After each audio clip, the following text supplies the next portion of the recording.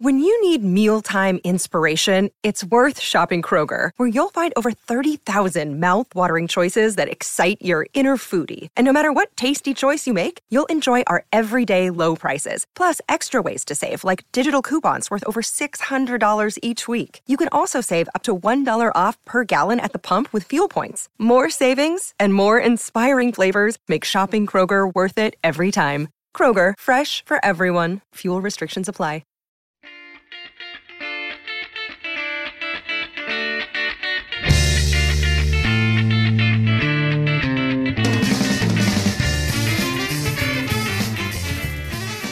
Hello, listeners of the Mad Scientist Podcast. I'm your host, Chris Cogswell, here today with a really exciting guest. We're joined by Professor Abel Méndez. Professor Méndez is a planetary astrobiologist and director of the Planetary Habitability Laboratory at the University of Puerto Rico at Arecibo. His research focuses on the habitability of Earth, the solar system, and extrasolar planets. Professor Méndez, how are you doing today? Oh, great. Thank you. Nice to be here. Yeah, it's nice to have you on the show. So I was really excited.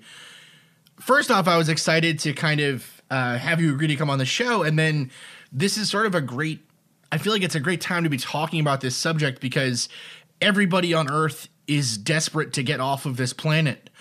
So it's sort of the perfect time. Give listeners a little bit of info, I guess, on what your work is. What does it actually mean to be an astrobiologist?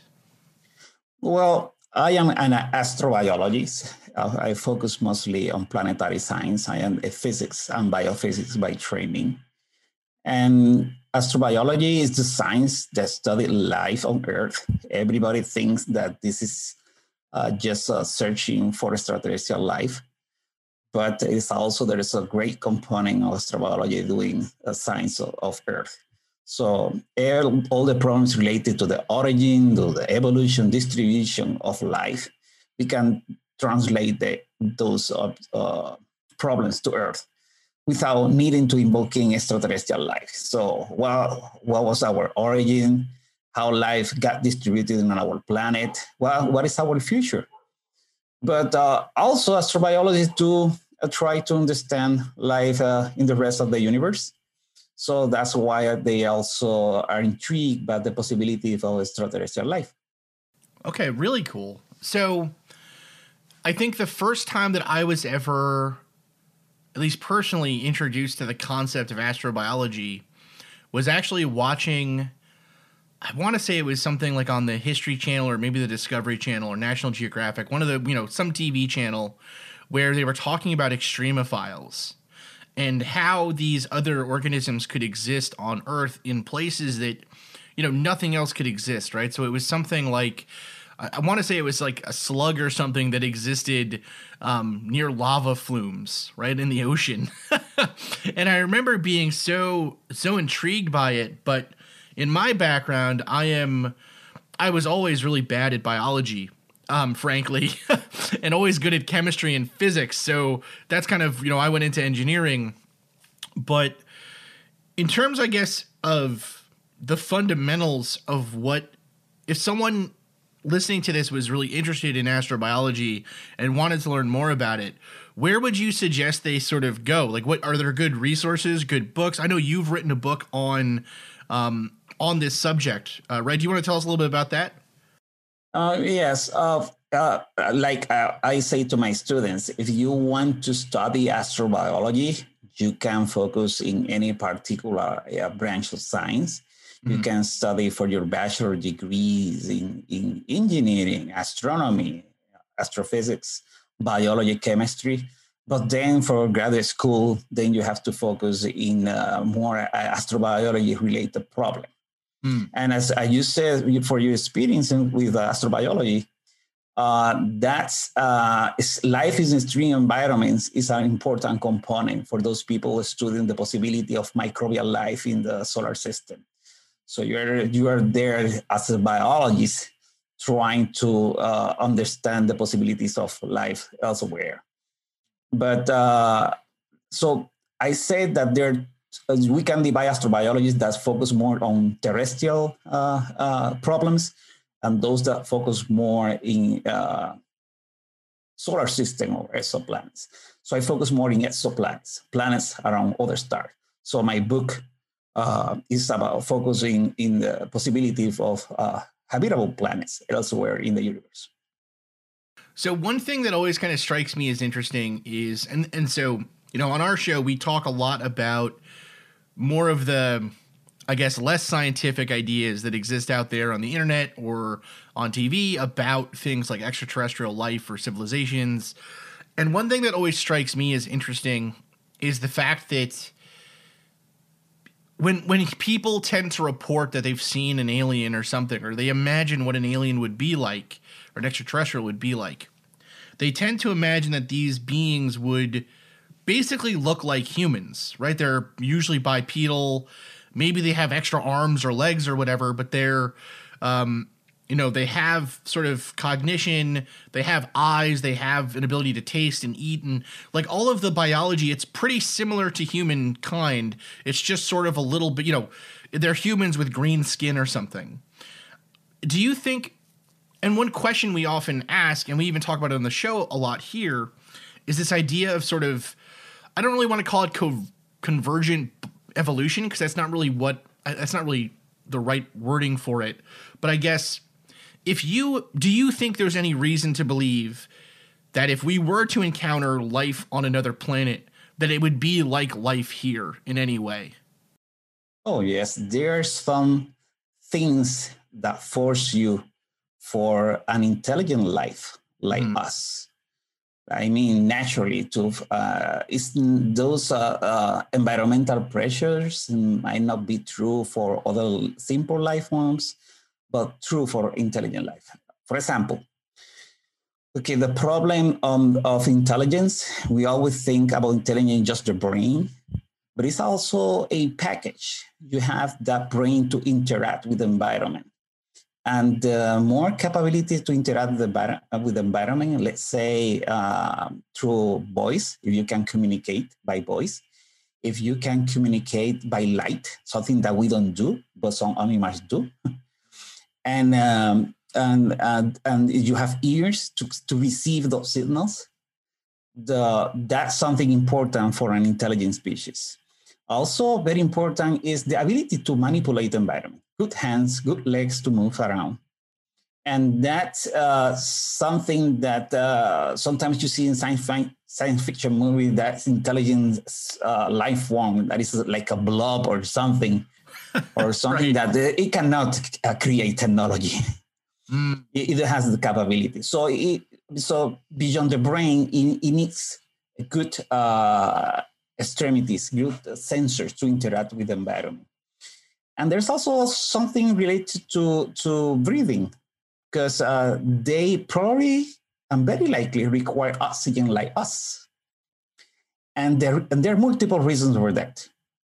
Of all the gases that are abundant in a planet, that could be abundant in a planetary atmosphere, only oxygen could provide enough energy for some organisms to have motility, to have motion.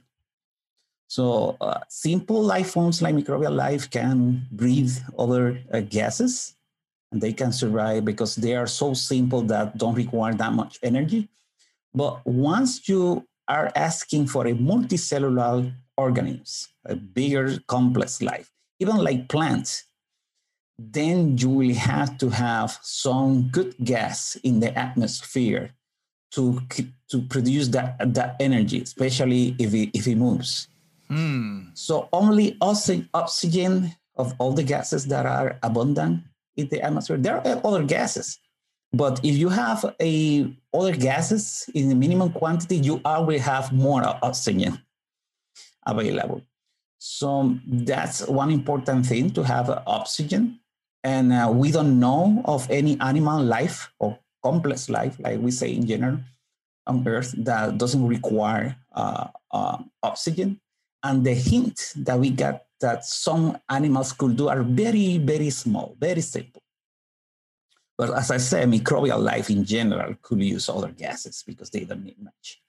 Another important thing is and probably the most important thing for technology, is that for a building technology, you need to melt metals.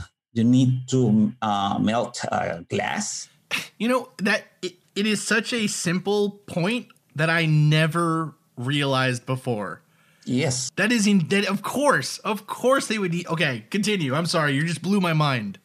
So the only gas that can produce that heat, that could combine and produce that heat to create fire, is oxygen. Right. No other gas are abundant in the nature that can do that. So if this alien, they want to build technology, start with through evolution and starting doing tools of bronze, of iron, and how all that process through time, they will definitely require oxygen in the atmosphere. They will definitely will require fire, unless their ships are built of stones and wood.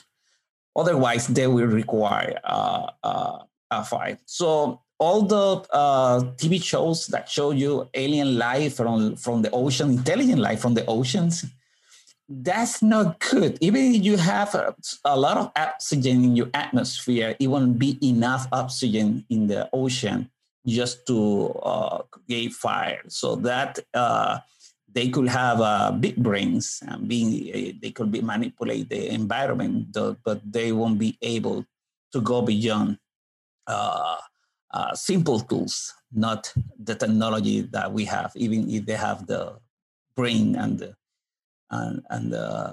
manipulation of the environment. Right. Oh my goodness. You know, that's such a... Yes, that's a very strong point. It's an extremely strong point. I can't believe that I never even would have considered that as some, you know. Oh my goodness, you blew my mind here. That's amazing. But the point of oxygen is still needed for as an energy source for a complex life. Is also stronger than that. If you feel that's strong, it's still the need for the motion of the organism. It needs oxygen too. That's why it provides a lot of energy for fire and for keeping a complex organism functioning.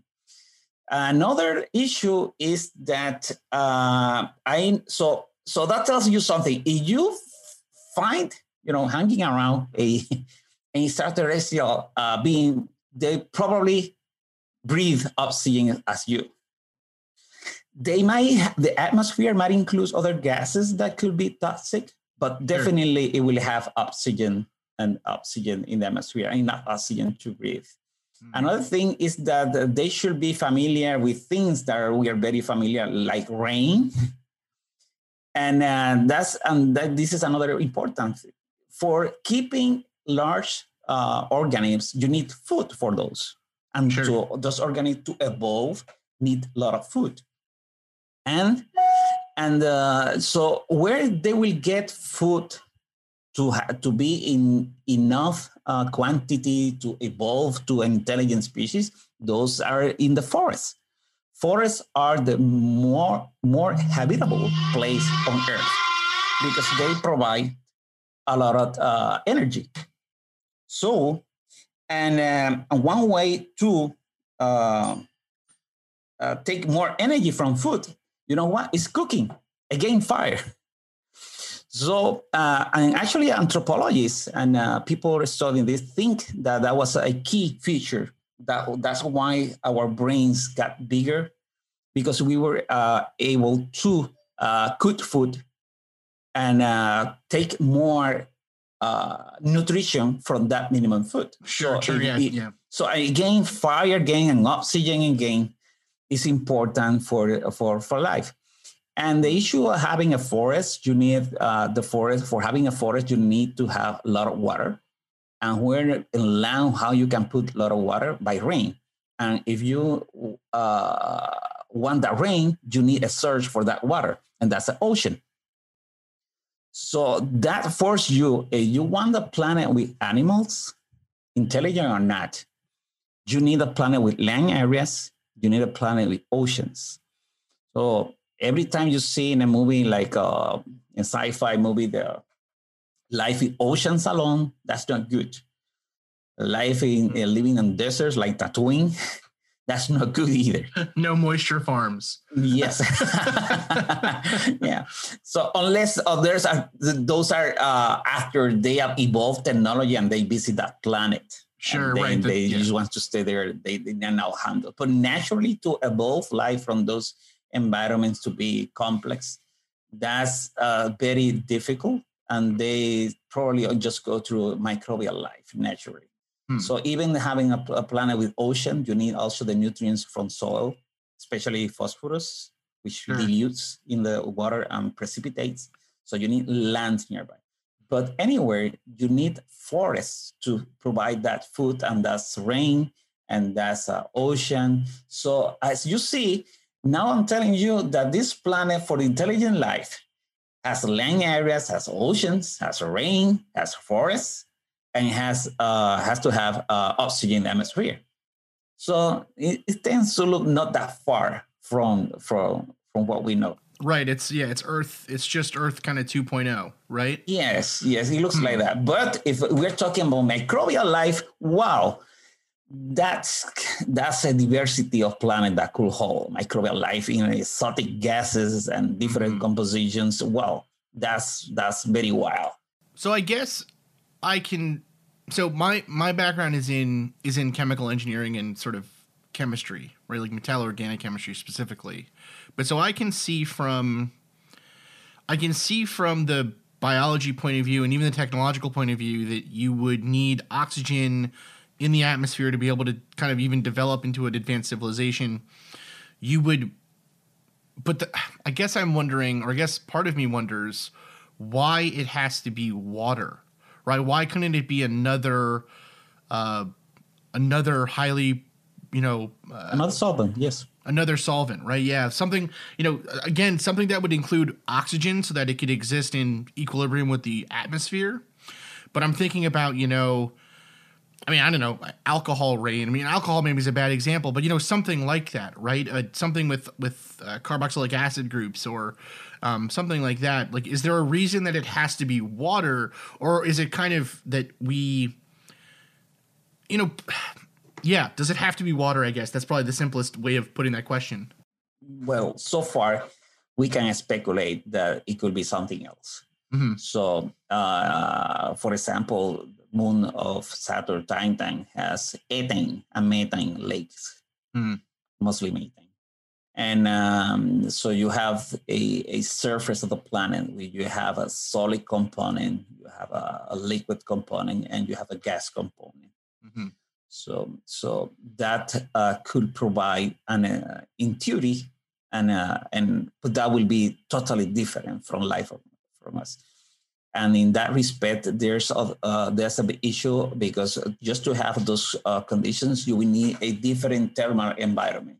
And if you have, in this case, it's very low temperatures. Water will be rock there. Got it. Okay. Yep.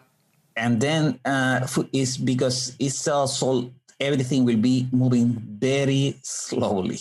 Evolution will be very slow. You will need to have also, anyway, the oxygen if you're thinking about an intelligent life developing in those conditions. But it will be very, very hard compared to the planet with water, because temperatures are so low, reaction rates are moving so slow that you have to compete that reaction rate of biological and metabolic reactions with the environment and changes in the environment that might be destroying, or for different reasons, any intent of creating life and then trying to preserve life in those conditions. So we don't think it's not impossible so far thinking about that, and there are a lot of people thinking about that problem in particular. But compared to in terms of water, even that water also provides a wider range of temperatures where it could be still liquid compared to any other liquid.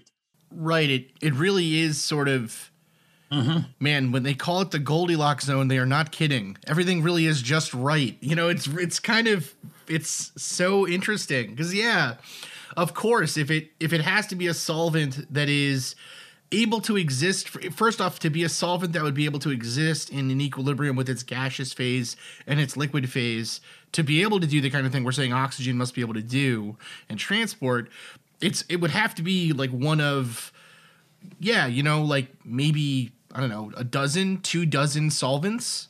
And the most simple of those is water. It's more versatile anyway. Right. And you will have all the problem with solvents. You have if they freeze over, the environment changes. Lakes will freeze over from bottom to top, not from the top bottom. Right, which is right. So it's not good for animals living in those liquid environments. Boy, oh boy. So, man, that's fascinating. So, okay, so one thing that you touched on that I think was really interesting, especially so on our, you know, in one of the projects that kind of we're involved with, or at least I'm involved with, is actually building something to kind of view the skies and a camera system and everything else to try to think if there is something visiting us, could we capture it, or, you know, whatever. We're working on something kind of fun that I think you might get a kick out of after this, I think, talking to you now. And with that, we'll be right back. Hey, it's Kaylee Cuoco for Priceline. Ready to go to your happy place for a happy price? Well, why didn't you say so? Just download the Priceline app right now and save up to 60% on hotels. So whether it's Cousin Kevin's Kazoo Concert in Kansas City, go Kevin, or Becky's Bachelorette Bash in Bermuda, you never have to miss a trip ever again. So download the Priceline app today. Your savings are waiting. Go to your happy place for a happy price. Go to your happy price, Priceline.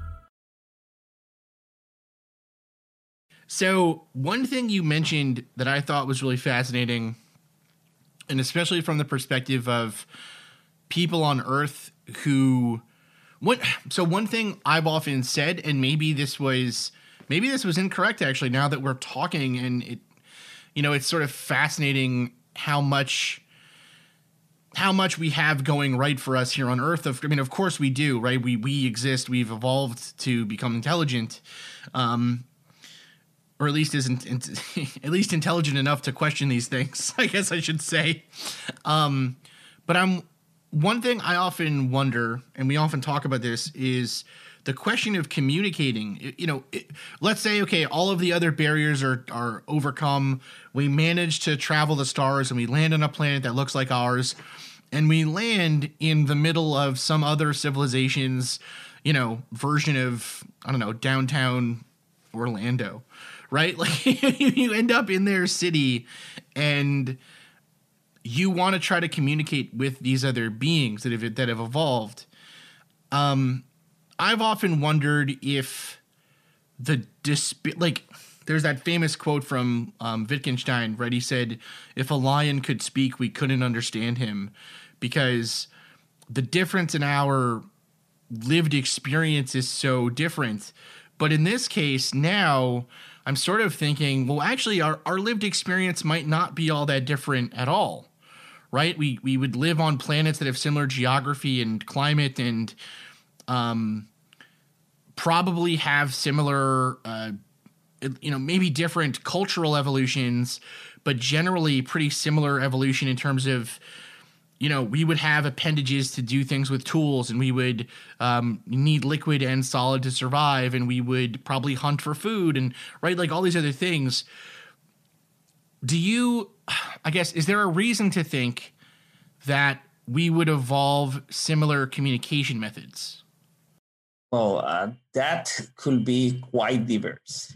We produce sounds and have the capability to hear those sounds. But I can consider other ways of communicate, like light changes in colors, like many simple organisms do. And that probably is much better to talk at a distance. I can think about two different beings for kilometers, seeing the flashes in their skin or so, and use that as a communication. With voice, that's very limited on how far screaming, how far you can go through that. and probably by touch also, changes, electrical changes, sensations, and how you touch might say something different. So I can think of a diversity, much more diverse way to communicate. So that's true. That will be quite complicated. So the first thing you have to inspect this alien for is it using ears, is it changing colors, or what? Where we start trying to communicate, that will be very hard. But it's a little. But I guess it's a little bit though. You know, the thing that I would wonder is, and there are some really interesting sort of philosophers and scientists who think about language, especially, who talk about, you know, there's common, like one would imagine that if they also need to take in food, that they would have a concept of food, right? They would have some concept of food.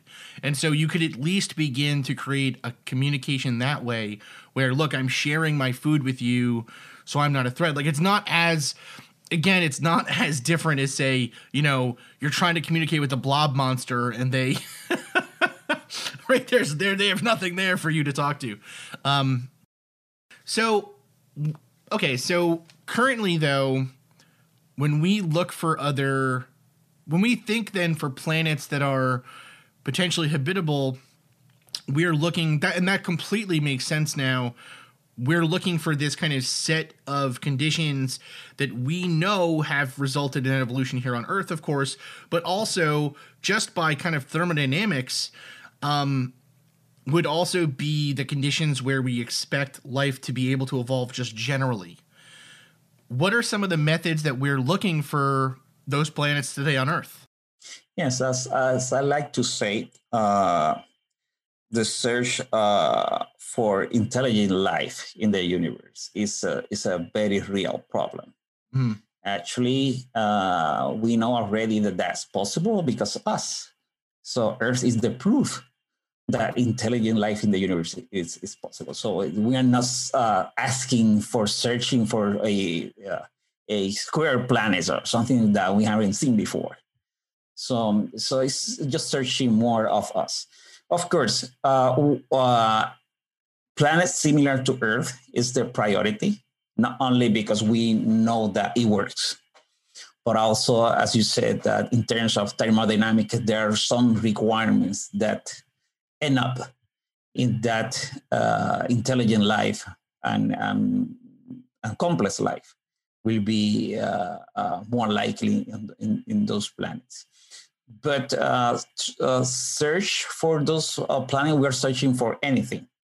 So we are detecting Jupiter-like planet, Neptune-like planets, even considering detecting life, just planets that are more similar to Earth past, when there was no complex life and there's only microbial life and there was no oxygen in the atmosphere. Okay. So we are trying to search for anything as possible. So, and there are different methods. And since the 2010, we have been detecting, well, the first exoplanets were detected in 1992 from the Arecibo Observatory. Mm-hmm. But those planets were around a death star, a pulsar star, a star that exploded, and all stars that exploded left behind a core. And we found around that core 3 planets. And at that moment, it was something impressive because, wait. First detection of planets, and the first detection of planet is around stars that already blow up, and how they survive it. Right. So it's an impossible. Now we believe that those planets were formed after the explosion from the remaining material. But it was in 1995 that then a Swiss team detected the first exoplanet, or a regular stable star like our sun. And the rest is history. But in 2010, we started to detect the smallest ones, similar to Earth in size. and in the habitable zone. So where the right distance from the star that they could have liquid water. If they are big enough like Earth, maybe a little bit smaller or bigger, and an atmosphere. We have to remind that the moon is next to us in the habitable zone.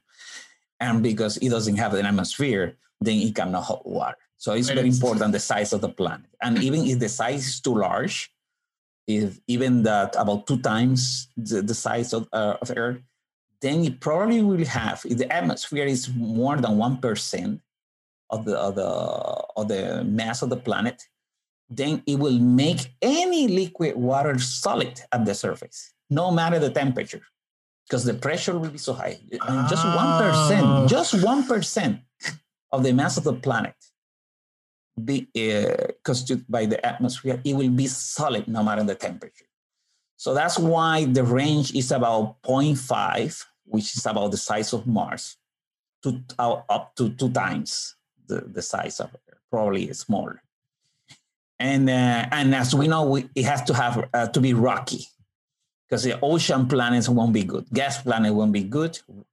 Ocean planet won't be good. It has to have a rocky. But we don't know more else. So we have been detecting these planets in 2010, and we know their size, I mean their radius or their mass, sometimes both. And the other thing is the orbit, which tells if the planet is in the habitable zone. But that requires an atmosphere. So that's size and orbit is everything we have been knowing for the last 10 years. But now we have a shift in the next decade. This decade now is that now we have the capability to see the atmosphere of those planets. We already have the capability of that for bigger planets like Jupiter, Saturn, but not for small planets like Earth size. But now we have that capability. And there's a new telescope, a James Webb Space Telescope, that will be launching 2021, this year. And, or maybe the next year, we don't know. It has been delayed for so long. Right. Okay. So, and that wonderful telescope will be able, probably, just to see the atmosphere of those planets that we already detected. And we are eager to know more, and just to see if they have first an atmosphere, as we believe that they should have, sure. And what's the composition of the atmosphere, water, oxygen, or not, or and other gases like methane and CO2, etc. And so to get that data on the composition, you're basically pulling like spectra, right? You're pulling in this chemical spectra. Okay. Yes, that only works for transiting planets. And the most famous case for this is the TRAPPIST system. It's about 40-something light years away. And around this TRAPPIST-1 star, there are 6 planets, transiting planets, all move in front and behind the star from our point of view. So we can see the light of the star. And then when the planet blocks the light of the star, sunlight passes through the atmosphere. And we will see how the atmosphere of the planet changes the light from the star. Got it. Okay. The original composition of the light, you see it changes because it absorbs part of that light depending on what constituents are in this. Sure. And that would tell us a lot, because with one system, you have planets that are very close to the star, which we believe won't have any atmosphere at all. Mm-hmm. You have planets about 3 or maybe 4 in the habitable zone. So we believe it should have atmosphere, maybe water there. And you have one planet outside, but probably very cold.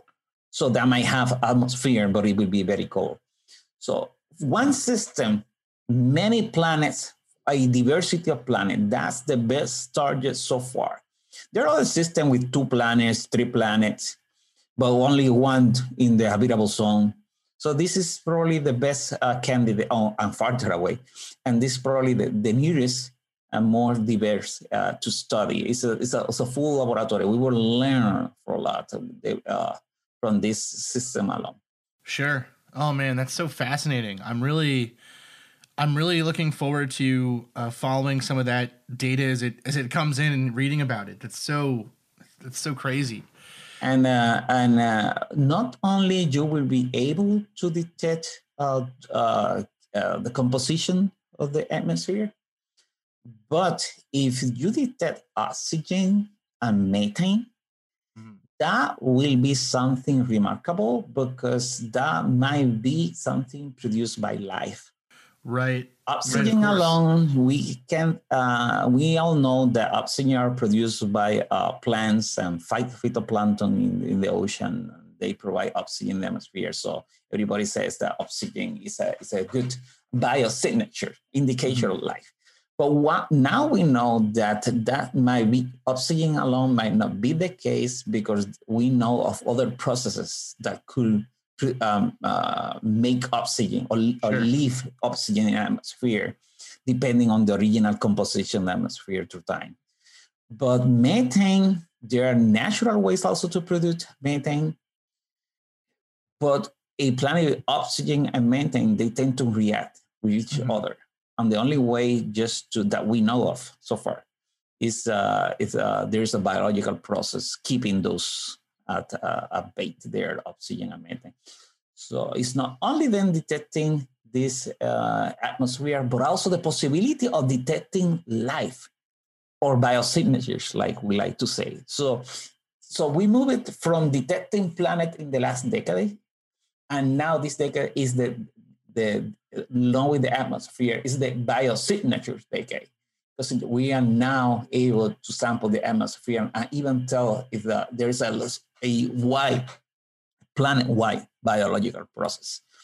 So if we detect those, then we will say, okay, so that might be life there, but what kind of life? Well, it could be just like oxygen produced initially in our planet. There were no plants. It was produced by microbial life in the oceans.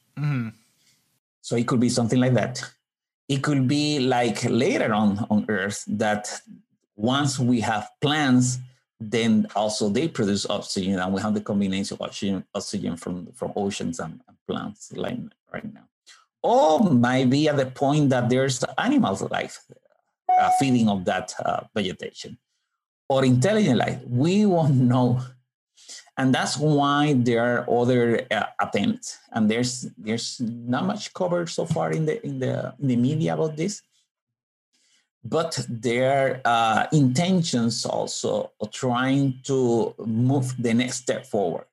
Not only biosignatures indication of life, but also technosignatures, just to figure out is there intelligence and technology in this case. It's not in the traditional setting. So there are proposals already approved by NASA that for when we do these observations for this planet and search for ingredients in the atmosphere like oxygen, methane, ingredients telling you that there is some life, also search for other components that we know could only be produced artificially, or even silicon in the surface telling you that they're using solar panels. Interesting. Okay. And then, so there are people thinking seriously, and I mean seriously, that NASA approved a proposal for doing that. And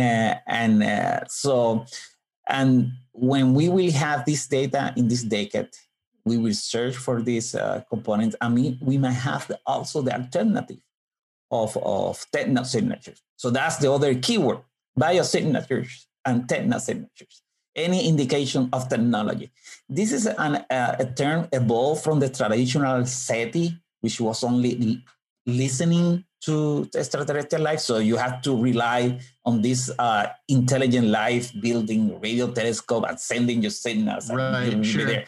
But technosignature include that, but also when we look for an intelligent way to detect technology, like for example, gases produced by technology. Right, atmospheric pollutants. Yes, and absolutely. Then surface covered by silicon. Also, if you see, for example, mega structures, and we hear a lot of that in the last years, because of the mega structure blocking the atmosphere. So any way that you can detect a technology, so that's incorporated in this technosignatures. So those are the new keywords: biosignatures and technosignatures, and we will hear a lot more of those words in this decade. Oh my goodness. Well, Professor Méndez, thank you so much for coming on the show. I feel like I could have you on for another 100 episodes. And we would only scratch the surface of all the interesting stuff we could talk about. It was seriously such a pleasure having you on the show. Is there anything you'd like to promote to the listeners, places they can find you, other kind of things you think they should look out for? We have our, since 2010, we have a catalog of potentially habitable planets on the web. It's the Habitable Exoplanet Catalog. You can search for that. So we keep track of those planets that might be potentially habitable. And you can always find me on Twitter as Prof. Abel Méndez. And I share a lot of news about astrobiology in general, from microbial life to exoplanets and intelligent life. Yeah, it's great. One of the best Twitter accounts I follow by far. Always super interesting stuff. And we will, of course, link it out to that Twitter account for listeners so you can go find Professor Méndez. Thank you again so much for listening. We have been the Mad Scientist Podcast, and we will be back next week. Thank you again, dear listeners, for listening to the Mad Scientist Podcast. I have been your host, Chris Cogswell, joined by my co-host, Marie Mayhew. If you'd like to contact the show, please send us an email at themadscientistpodcast@gmail.com. That's all one word. You can also follow us on Twitter at Mad Scientist Pod or at Team Giant Squid for Marie. And of course, you can see us on Facebook, on Instagram, and all over the internet as the Mad Scientist Podcast. And again, our logo is the one with the pumpkin head, so it's easy to see. Mm-hmm. If you've enjoyed the show tonight, please consider supporting us on Patreon, where the money that you give to us will help us to promote this show further, to make it better, and just to spend more time making it. Because we love doing that. We do love doing that. Our logo was designed by Carrie Shaheen. Our web design is done by Desdemona Howard. Woohoo! And our sound design is done by Jake Cardinal. Thanks again for listening. Thank you. This has been a Damn It Chippy production. Don't you know that you're a grown-up? I'm a grown-up. Me too. Yep, me too. But these days, being a grown-up can really suck. Luckily, we're grown-ups who grew up in the coolest generation. We had video arcades. And also some of the best TV and movies ever made. We lived the origin of awesome consumer electronics. The list goes on and on. Yep, Generation X. Exactly. And we're Gen X grown-up. Every week, the Gen X Grown Up podcast explores media, tech, toys, games, and more from both yesterday and today. Through the eyes of Generation Xers who absolutely love that stuff. You can find us on iTunes or wherever you get your podcasts. Or find us on our website, genxgrownup.com. Life sucks as a grown-up. All right, you think that was good enough? I hope so, man. I'm tired. Who listens to a promo on a podcast and then goes and listens to a different podcast? Right. I've never done it. No. Right.